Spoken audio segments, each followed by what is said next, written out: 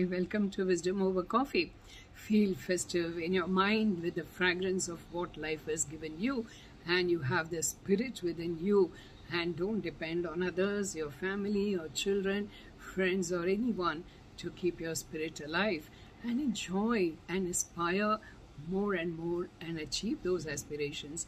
Now invite people gracefully to your homes. Don't sulk and sit and say, I have nobody to go to and nobody is inviting me. You invite people and be gracious and be positive and see how your hormone cells will start dancing and you will start feeling youthful.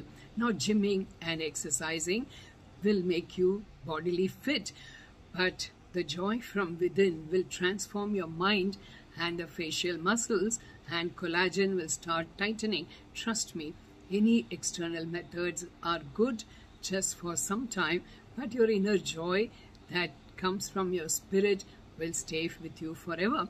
Now, feeling jealous or expectations will bring you down your own morale.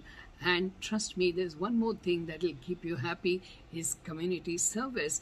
When you are trying to give something to somebody, it will be a moment of joy.